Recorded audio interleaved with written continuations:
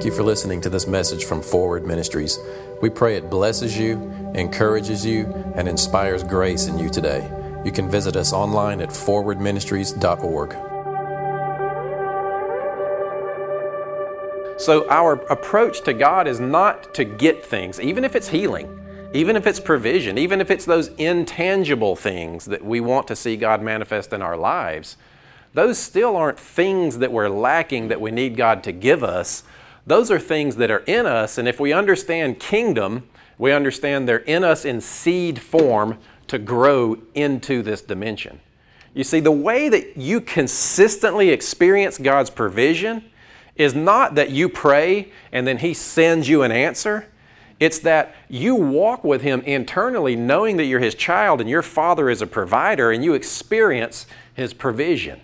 You don't really even know how that happens. It's more of a mindset, it's a heart position, it's an understanding of what and who you are, and you live that way because that's who He is. You understand the character of God and you pray out of that rather than the condition of this world. See, because when you look at this world and you judge that there's lack and then you ask God to give you something, you're sending a message to your heart that says, I don't have that thing. So what do I need to do to get it? And that's the flesh. The flesh is when you get in your own strength, your own mindset, your own logic, your own carnal way of thinking of cause and effect rather than seed time and harvest. And then we miss out on so much. Honestly, that's where we live. We live in a realm of seed time and harvest rather than cause and effect. If you think, you know what I mean by that? But by cause and effect, it's like this has to happen so that this can happen, so that this can happen, and this everything's is reactionary rather than realizing, no, it's already provided, it's manifesting, it's growing. Be patient, trust God, don't worry about money, and have faith toward Him and watch it grow.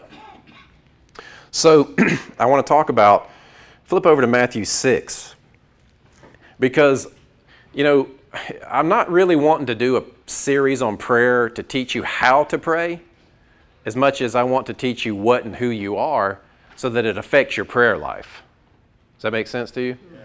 See, I want you to understand it in light of family and inheritance. My dad passed away last June. I've got a brother and a sister, and everything was divided up equally. And I'm going through my wife and Sarah and I are going through the process now of creating a will. The first draft, and we're looking at it and looking at all the details. And has anybody here drafted a will? It's very intentional, isn't it? I mean, there are questions that attorney will ask you if you do it that way that you don't even think about. I mean, it's like you've got to make a decision about everything. Ages, what's going to happen with this and that, and define everything. I mean, going through the process of creating a document to leave an inheritance is very intentional. That's right. It doesn't just happen. And it's not, stuff that you get in an inheritance. It's not like, well, I wonder if he really wanted me to have that. I'm driving my dad's car, and it's a nice car. It's like I start driving that thing, I'm like, ooh, this is nicer than what I would have bought, and so I was weird about that, I was like, I don't know. And then I went through the process of, this inheritance thing. It's like, no, he put it in there. It was intentional. It was a gift. I'm the guy's child. I am my father's son. And he took the time to go through and draft everything to intentionally leave stuff. Well, it says that we are joint heirs with Jesus. God, before He ever even created this, decided what He would leave you. See, when we talk about the will of God, we think about that in terms of what am I supposed to do for Him rather than what is it that He's left me. God's will is what He's given you. God's will is Jesus. God's will is Jesus prayed on earth as it is in heaven. It does have to do, it does say, when it talks about His will, don't be getting drunk and don't be sleeping around and, treat each other well, all that kind of stuff. It does address that. But it has more to do with what He's left you in Jesus. And see, if you understand that, if you live from the perspective of, I've got this Father that before I was ever even born loved me, and now that He has adopted me into His family because I have received His name, I have received His seed, He's given me who He is in Jesus, given me sonship in Jesus. And you're not a son until Jesus is in you, and then you become a child. Amen. We're not mystically somehow all part of the Trinity until you receive the Spirit of God within you. That's kind of a weird teaching going around right now. But isn't that powerful if you think about it? God wanted to leave us and give us everything that Jesus has inherited. So what has Jesus inherited? Everything. Hebrews 1 says Jesus has inherited everything. Right now, the state of existence that Jesus is in, what has He inherited? Has He inherited healing? Because His body was pretty messed up on that cross. Has He inherited provision? Has He inherited eternal life? Has He inherited the authority that God has, that God gave to Jesus because of His conquering of death, hell, and the grave? I think about that. What has Jesus inherited? And you are a joint heir with Jesus. See, healing, provision, righteousness, peace, and joy are not things that you have to wonder if God wants for you because He left them in the will. You don't have to wonder, is now the timing that God wants to provide for me, or is it sometime in the future? You know what? He has given you all things that pertain unto life and godliness. Amen. And as He is, so are you in this world. That's your inheritance. God decided that ahead of time. God drafted this new covenant before you ever even were born to disqualify yourself out of it because of your own thinking. And you weren't in it until you received Christ. But that's how He sees you now. He's like, okay, now I'm going to seal you with the Spirit of promise. It's like God was in heaven. And He said, all right, I got an idea. I want a family. They'll never be able to make their way into this spiritual place of perfection that I exist in. So what I'm going to do is I'm going to create this world for them. Then I'm going to go into it, and I'm going to die so that they can have everything that I have because I've enacted a will for them to have an inheritance. Amen. So that way they don't have to earn their way up to me. They don't have to perform their way. I can give it to them because I'm the one that's going to die for them. Amen. A will goes into effect once that person passes. And there's stuff in that will, you can't refuse it. Trust me, we went through this process. Not like I was trying to refuse anything, but it's very specific.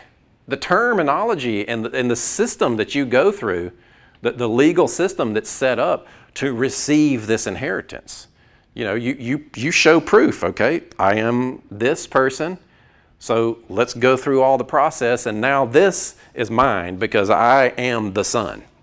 You are the Son because Jesus is in you. You have the life because you have the Son. Amen? Amen. So it's not about, God, I wonder if you want this for me. It's, did Jesus gain this in His inheritance? And am I a joint heir with Jesus? Now, how will that change your prayer? Maybe some of you don't know. Maybe some of you, it's like, oh, wait a minute, I don't have to ask? Well, let's kind of go through some things here. In Matthew 6, again, this is not necessarily to teach you how to pray, but who you are as you pray. So Matthew 6, starting in 25, and I'm in the NIV, just this first half scripture alone is worth meditating on for about 8 hours a day, 7 days a week. Therefore, I tell you, do not worry about your life. Amen. Man, what would some of you do if you didn't do that anymore? Honestly, think about it. Think about how much time you spend worrying. And what good is it doing? What you're doing is meditating. And you are planting those seeds into this world of what you're worrying about. Just like you could be meditating on God's truth and planting those seeds and reaping that harvest. You're reaping a harvest one way or the other. Might as well make it based on God's truth. Now, this world's got stuff in it that, this world produces stuff and there's not much you can do about it. But there's a higher way, there's a better way, and there's the promises of God that are yes for you. That's right. So Matthew 6, let's keep going here. Don't worry about your life, what you will eat, what you'll drink, or about your body, what you'll wear. Is life not more than food and the body more than clothes? Now, watch what he does here in verse 26 and see if you can kind of pick out what he's saying. Verse 26, look at the birds of the air. They do not sow or reap or store away in barns, and yet your heavenly Father feeds them. Are you not much more valuable than they? You see what he's doing? He's attaching his desire to provide for you to his value for you. God wants to provide for you because he values you. If he'll provide for birds, surely he'll provide for you. See, God's willingness to meet your need is not based on you getting the prayer right. It's based on his value for you. God has what he has for you because he loves you and wants you to experience. And what we're doing is disqualifying ourselves. We're like, God, look at my sin. He's like, move that out the way. I'm not holding that against you anymore. Let me see you. And we're holding on to this sin. We're holding on to what our mama said. We're holding on to this struggle. We're holding on to what the other people said about me. We're holding on to our limited mind of thinking that I've got to work really hard to have anything in life. And I'm not against working hard. That's not the point. But there's a different way. Amen. His value for you is his motivation to provide for you. But do you think you're valuable? Because what's going on in your heart determines the degree that you will let him provide for you. What's going on in your heart will determine the degree that you will let him provide for you. Well, you just think that God's wanting everything good. Well, he's a good God. Yes, he's given you all things that pertain unto life. He didn't say, I've given you some now and some later. In some wills, you can say, well, I want them to get this at 35, and I want them to get this at 45, because I'm not sure they're going to make good decisions, and I don't want them to blow it all. And, no, God's like, here, take it all. He's not portioning out your inheritance. He's not setting time releases on what you get from him. It's now. If Jesus paid for it, it's yours now. He's died. He's left it to you. Is it yours or not? Not so that you can drive a nice car, have a nice house, have a big ministry, have a big job, be an important person. Not that stuff.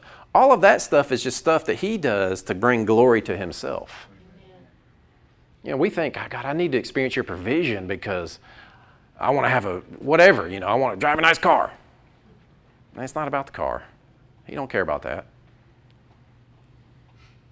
All right, let's keep going here. Where were we? Verse 26. Verse 27.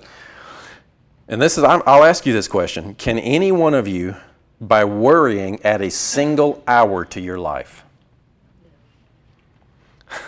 We need to start a recovery group for worrying. Think about it. It's the plague of the world. Worry. I can't move on from this just yet, this worry thing. So we're going to camp here for a minute. Honestly, ask yourself, how much time do you spend worrying? Now, there's no condemnation for those who are in Christ Jesus. God's not mad at you. It's just like, how much time do you sit wondering if you're actually your Father's child? How much time do you sit wondering if your parents really are your parents? Now, some of you ever, you know what I mean? All things being equal. Worry, man. Worry takes so much of our hearts and our minds. And you got to picture this. As you are worrying, what you're doing is you're saying, God, hang on for a minute. I am going to take control here.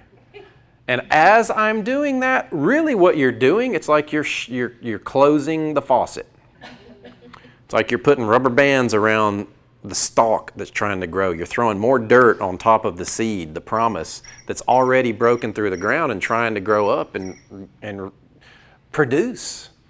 Worry slows down the promise of God from manifesting. Worry puts you in your flesh and teaches your heart to depend on yourself and your own logic to figure things out rather than depending on Him. I mean, worry does a lot of things. You can say it many different ways, you know. It limits, it frustrates the grace of God. Amen. And that word frustrate doesn't mean God's up there pitching a fit going, oh, I wish they would just let me do something. You know, it's not like God's getting, that's not what it's talking about. Frustration means that it limits, it constricts what it can do. Galatians 2:20, 2:21, when he says, you know, I'm crucified with Christ, nevertheless I live. And then he goes and he says, the life that I now live, I live by the faith of the Son of God who loved me and gave himself for me. Galatians 2:21. I do not set aside, flip over to the King James if you would, please, sir. I think it's hard enough to get this up there. So Galatians 2:20, the one before this, I'm crucified with Christ, nevertheless I live, yet not I, but Christ lives in me. And the life which I now live in the flesh, I live by the faith of the Son of God who loved me and gave himself for me. So 21, I do not frustrate the grace of God, for if righteousness come by the law, then Christ is dead in vain. Man, when you worry, what you're doing is you're living in your own strength and you're frustrating the grace of God, constricting it, limiting it, and Christ may as well not have even died for you. When you're worrying, it's like Christ didn't even die for you. That's how, I want us to take this seriously. I mean, I know I'm hitting it kind of heavy, but it's a big deal. Amen. When Jesus says, don't worry, we have a choice. Now, you can become offended at that word, or you can open your heart and desire, I want this to produce in my life. I don't know why, I don't know how, I don't really even care all that stuff. All I know, your word is within me, and as I yield to you, as I yield to this righteousness that is within me, grace comes alive inside of me, empowers me, strengthens me, teaches me to live holy, teaches me to be generous. Your Holy Spirit is leading and guiding me into all truth, the application of truth. But when we worry, when we flip over into this mode of wanting to do it in our own strength or feeling like we do, it's like you just put that whole process. You set aside the grace of God. Interesting terminology. I'm going to set aside your grace for a minute. I'm going to worry about it a little bit because I think I can do a better job, God. We rely on our own strength instead of His. That's right. Now, it's a paradox because we're co-laborers.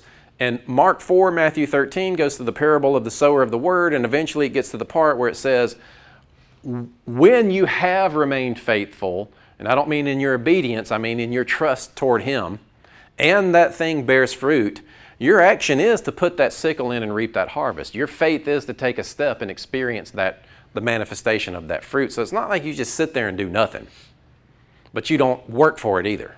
What are you believing in? What are you believing? What are you expecting? What is your hope in? See, a lot of people hear this type of stuff and they think, okay, God, well, if it's already all mine, then just give it to me. I should already have it. And I'm judging you because the fact that I don't already have it means you're withholding it from me because I don't understand all the, why are you making me perform? And it's like we get mad at God because we don't understand. No, just rest in Him. It's spiritual.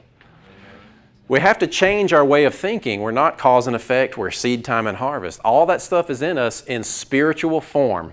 And as we trust and have patience, it will grow. And we can expect because we're children, because that's our inheritance. You have the right to expect provision to manifest because it's been left to you in your will, in Jesus, in your inheritance. Amen? He wants us. He wants it. And you guys are going in the right direction. And a couple people said the same thing in the first service as that. And I think you taught on meditation a couple of months ago. But that's where this leads you. It's like, okay, if there's not anything that I can necessarily outwardly do to experience the inward kingdom, then it has to do with what am I seeing? What am I thinking? What am I meditating on? What am I allowing to take shape within my heart? Because whatever you allow to form itself up in your heart and mind will be established in this dimension, good or bad. To the legalistic person, to the performance-oriented, progressive, holiness, dual nature mindset, this sounds very arrogant. But get over it. All right. Verse 28. And why do you worry about clothes? See how the flowers of the field grow. They don't labor or spin. Yet I tell you, not even Solomon in all of his splendor was dressed like one of these.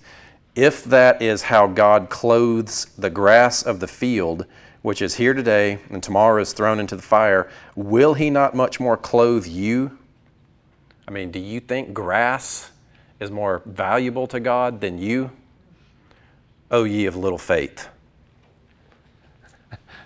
I just love that one. But see, you have to realize faith is not this commodity that you have to get more of. Faith is our response. So what I'm trying to do is build faith up within you. I'm trying to get you to a place where you actually operate out of the faith that's in you. And what that is faith is a response. Yes, you have already done this.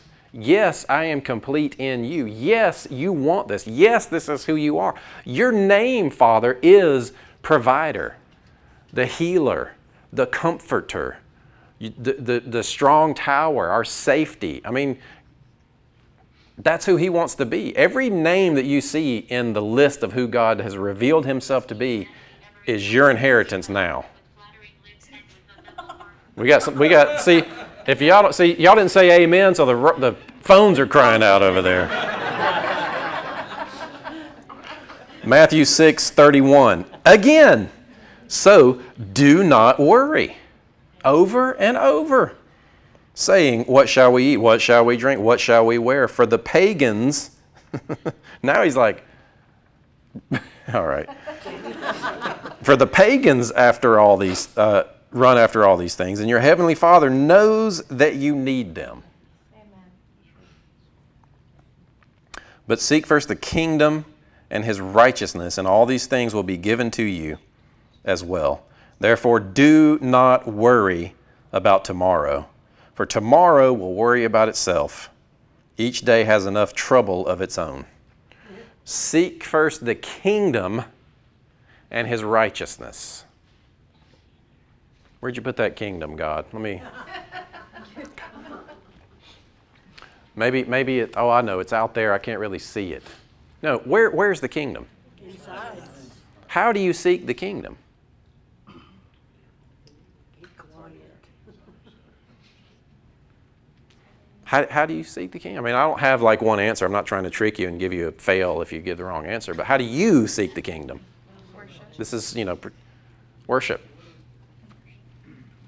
How do you seek the kingdom? For me, it's I love to think about what Jesus did in his death, burial, and resurrection and what I am in light of that. It's like the kingdom, whatever's true is what you set your mind on. You set your heart on. Whatever is lovely, pure, good report. Set your mind on these things. That's seeking the kingdom. All this stuff ends up dovetailing together. One of these messages in this series, I'm going to talk specifically about meditation and writing on our hearts. But seeking the kingdom is not done through you getting better at being spiritual. You getting better at staying out of sin. Are you getting better at loving people? Are you getting better at performing miracles? That's not really seeking the kingdom. All of that stuff is a fruit of you experiencing the kingdom. You experience the kingdom in your heart. It's in you. It's like this stuff is better understood in quantum terms. The scientists say that stuff that all matter exists in a state of superposition, meaning there are unlimited potentials of what could be out there, and those potentials are collapsed into things and realities and situations in our lives as we make choices and observations on this world. Now, I don't know all I've read on about that, but there's unlimited potential in the kingdom realm. It's not locational in that you've got to go out there to get it or try to figure out how to be spiritual enough to go into that kingdom realm. I mean, you've probably heard people have had visions. It's like they went into the throne of God and off to the side, he's got a little room over there, and that's where he keeps the extra body parts. And if you go over there, you can bring a leg back and give it to somebody. It's like, I get that as metaphor, as poetry, as prophetic visualization. But man, the kingdom is in you in fullness. Everything God has is in unlimited, undefined form within you. And as you make a choice, it is collapsed and it begins to grow physically into your life. It's unlimited in its spiritual place of existence in you. And then as you make a choice, it starts to grow. It starts to take form and manifest. Anybody read quantum physics stuff, I don't really understand all of it, but there's some of it we can understand. So interestingly, in the Hebrew, one of the definitions of the word prayer is to judge or decide. Prayer, it is ask, request, it is all of those things, but in Hebrew, the terminology, one of the definitions is make a decision. Confidently, boldly make a decision toward God based on who you are and the inheritance that He's given you, and confidently expect that.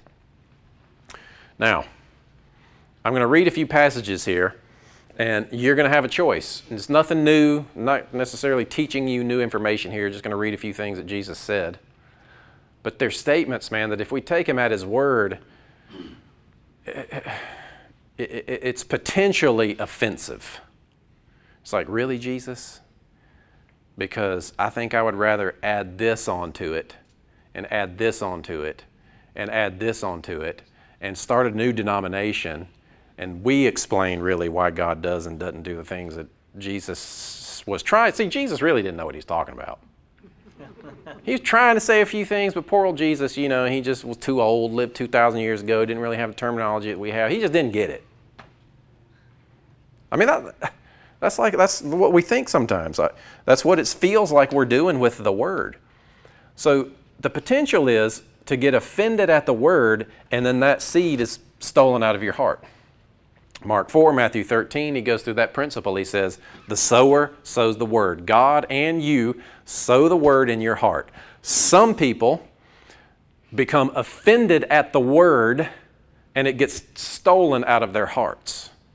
The way that you become offended at the Word is you've prayed, and it didn't happen, and you blame God. Some of us are carrying offense toward God that we need to lay down. Some of us have tried to believe and we didn't see it, and it's like, okay, I don't get it, I'm just going to put that aside. And I'm going to settle for this. I'm going to settle for God. I know that you love me. I know that I'm accepted. But experiencing all that inheritance stuff, I've tried that, it doesn't work. I'm just going to leave that to the side. Haven't we? I've done that. Have you done that? So let's look at these words, and it's like, let's just forget our pasts. Just forget your past. Act like this is the first time you've ever read this. And let's bring our expectations, let's bring our hearts, let's bring our minds, our faith up to the level of what Jesus is actually saying here. What we could do is bring what Jesus is saying down to our level and experience, or we could bring our expectation up to what He's actually really saying. Mark 11, verse 24. Therefore I say to you, whatsoever things you desire, when you pray, believe. Now, believe means think to be true or have confidence. Believe is not, again, like this faith commodity that you have to get more of. Believe means think to be true. So when you pray, think to be true that you receive them, and you shall have them. Think to be true confidently toward God what you desire that you're asking from Him, and it shall be given to you. Yeah, I believe that. What's that? Is that applied to intercession? Does that apply to, you mean for other people? Yeah. I don't think so. He's talking specifically directly to people. So we're talking about us, between us and God at the moment. I am going to go into talking about praying for other people. But, I'm kind of interceding right now because what I'm trying to do is get the level of faith and expectation up to where you'll connect with God. I think, I could perform a miracle on you, and I might temporarily override the condition of your heart, and you might get healed, and then a week from now the healing's gone. Because it was from an external thing that happened to you rather than birth between you and God. How many of you have prayed for people, other people, they got healed, and then they weren't healed at a period of time later? And again, I'm not trying to go in, I don't want to bring this stuff down to the carnal level and label this so that we walk out with a nice little package of why some get healed and some don't. I don't really care about all that stuff. Our minds should be on heaven. What's it like there?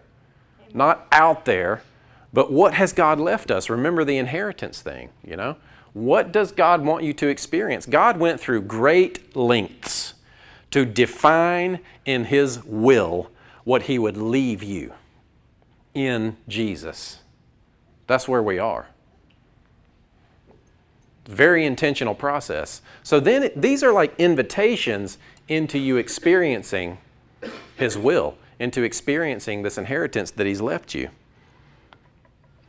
So I kind of redefined prayer down to this based on some of the words that I looked up. In Greek, prayer is from two root words. One is the typical pray, and then the other one is a directional thing. It's toward. It's to set your face toward, or in direction of something. So we are to pray toward God. And think about that. Sometimes we don't pray toward God. Our heart is not toward Him. We're praying and our heart's really toward the situation. We're praying and thinking about God, but our heart's really toward the lack. So the Hebrew definition of prayer is to think, meditate, or decide. So prayer is to make a decision in confidence toward God. Make a decision in confidence toward God. Knowing who you are, you start from the place of knowing who you are, knowing your inheritance, knowing what He wants for you, knowing what He's left you in Jesus, and then you make a confident decision toward God. Now, we're willing to be open to possibly maybe making a decision, but how confident is that? I'm tired of the body of Christ. Like Tracy said last week, I'm tired of people not experiencing what God died to give us. There are people in this body that need radical healing right now. And it is yours in the name of Jesus, and you can have it. Amen. And that's it.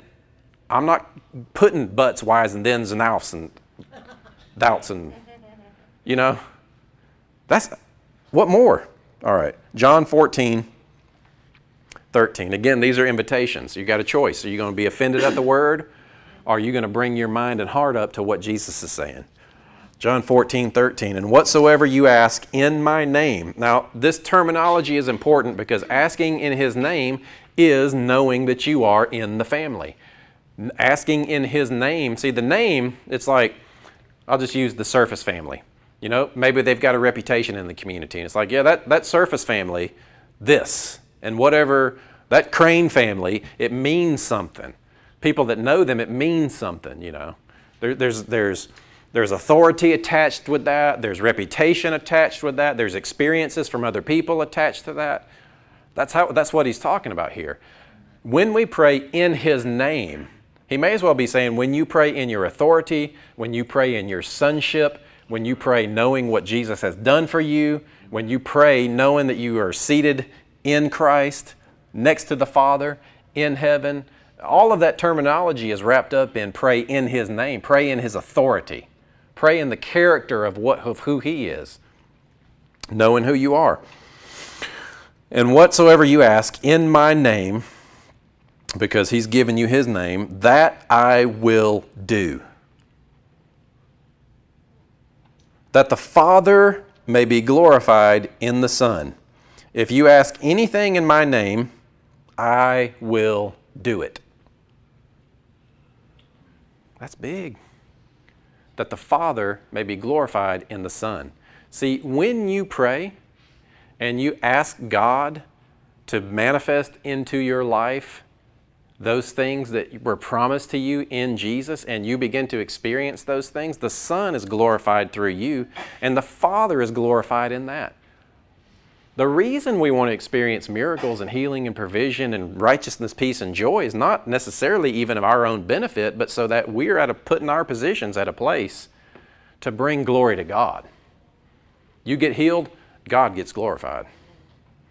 You experience provision, God gets glorified. Amen.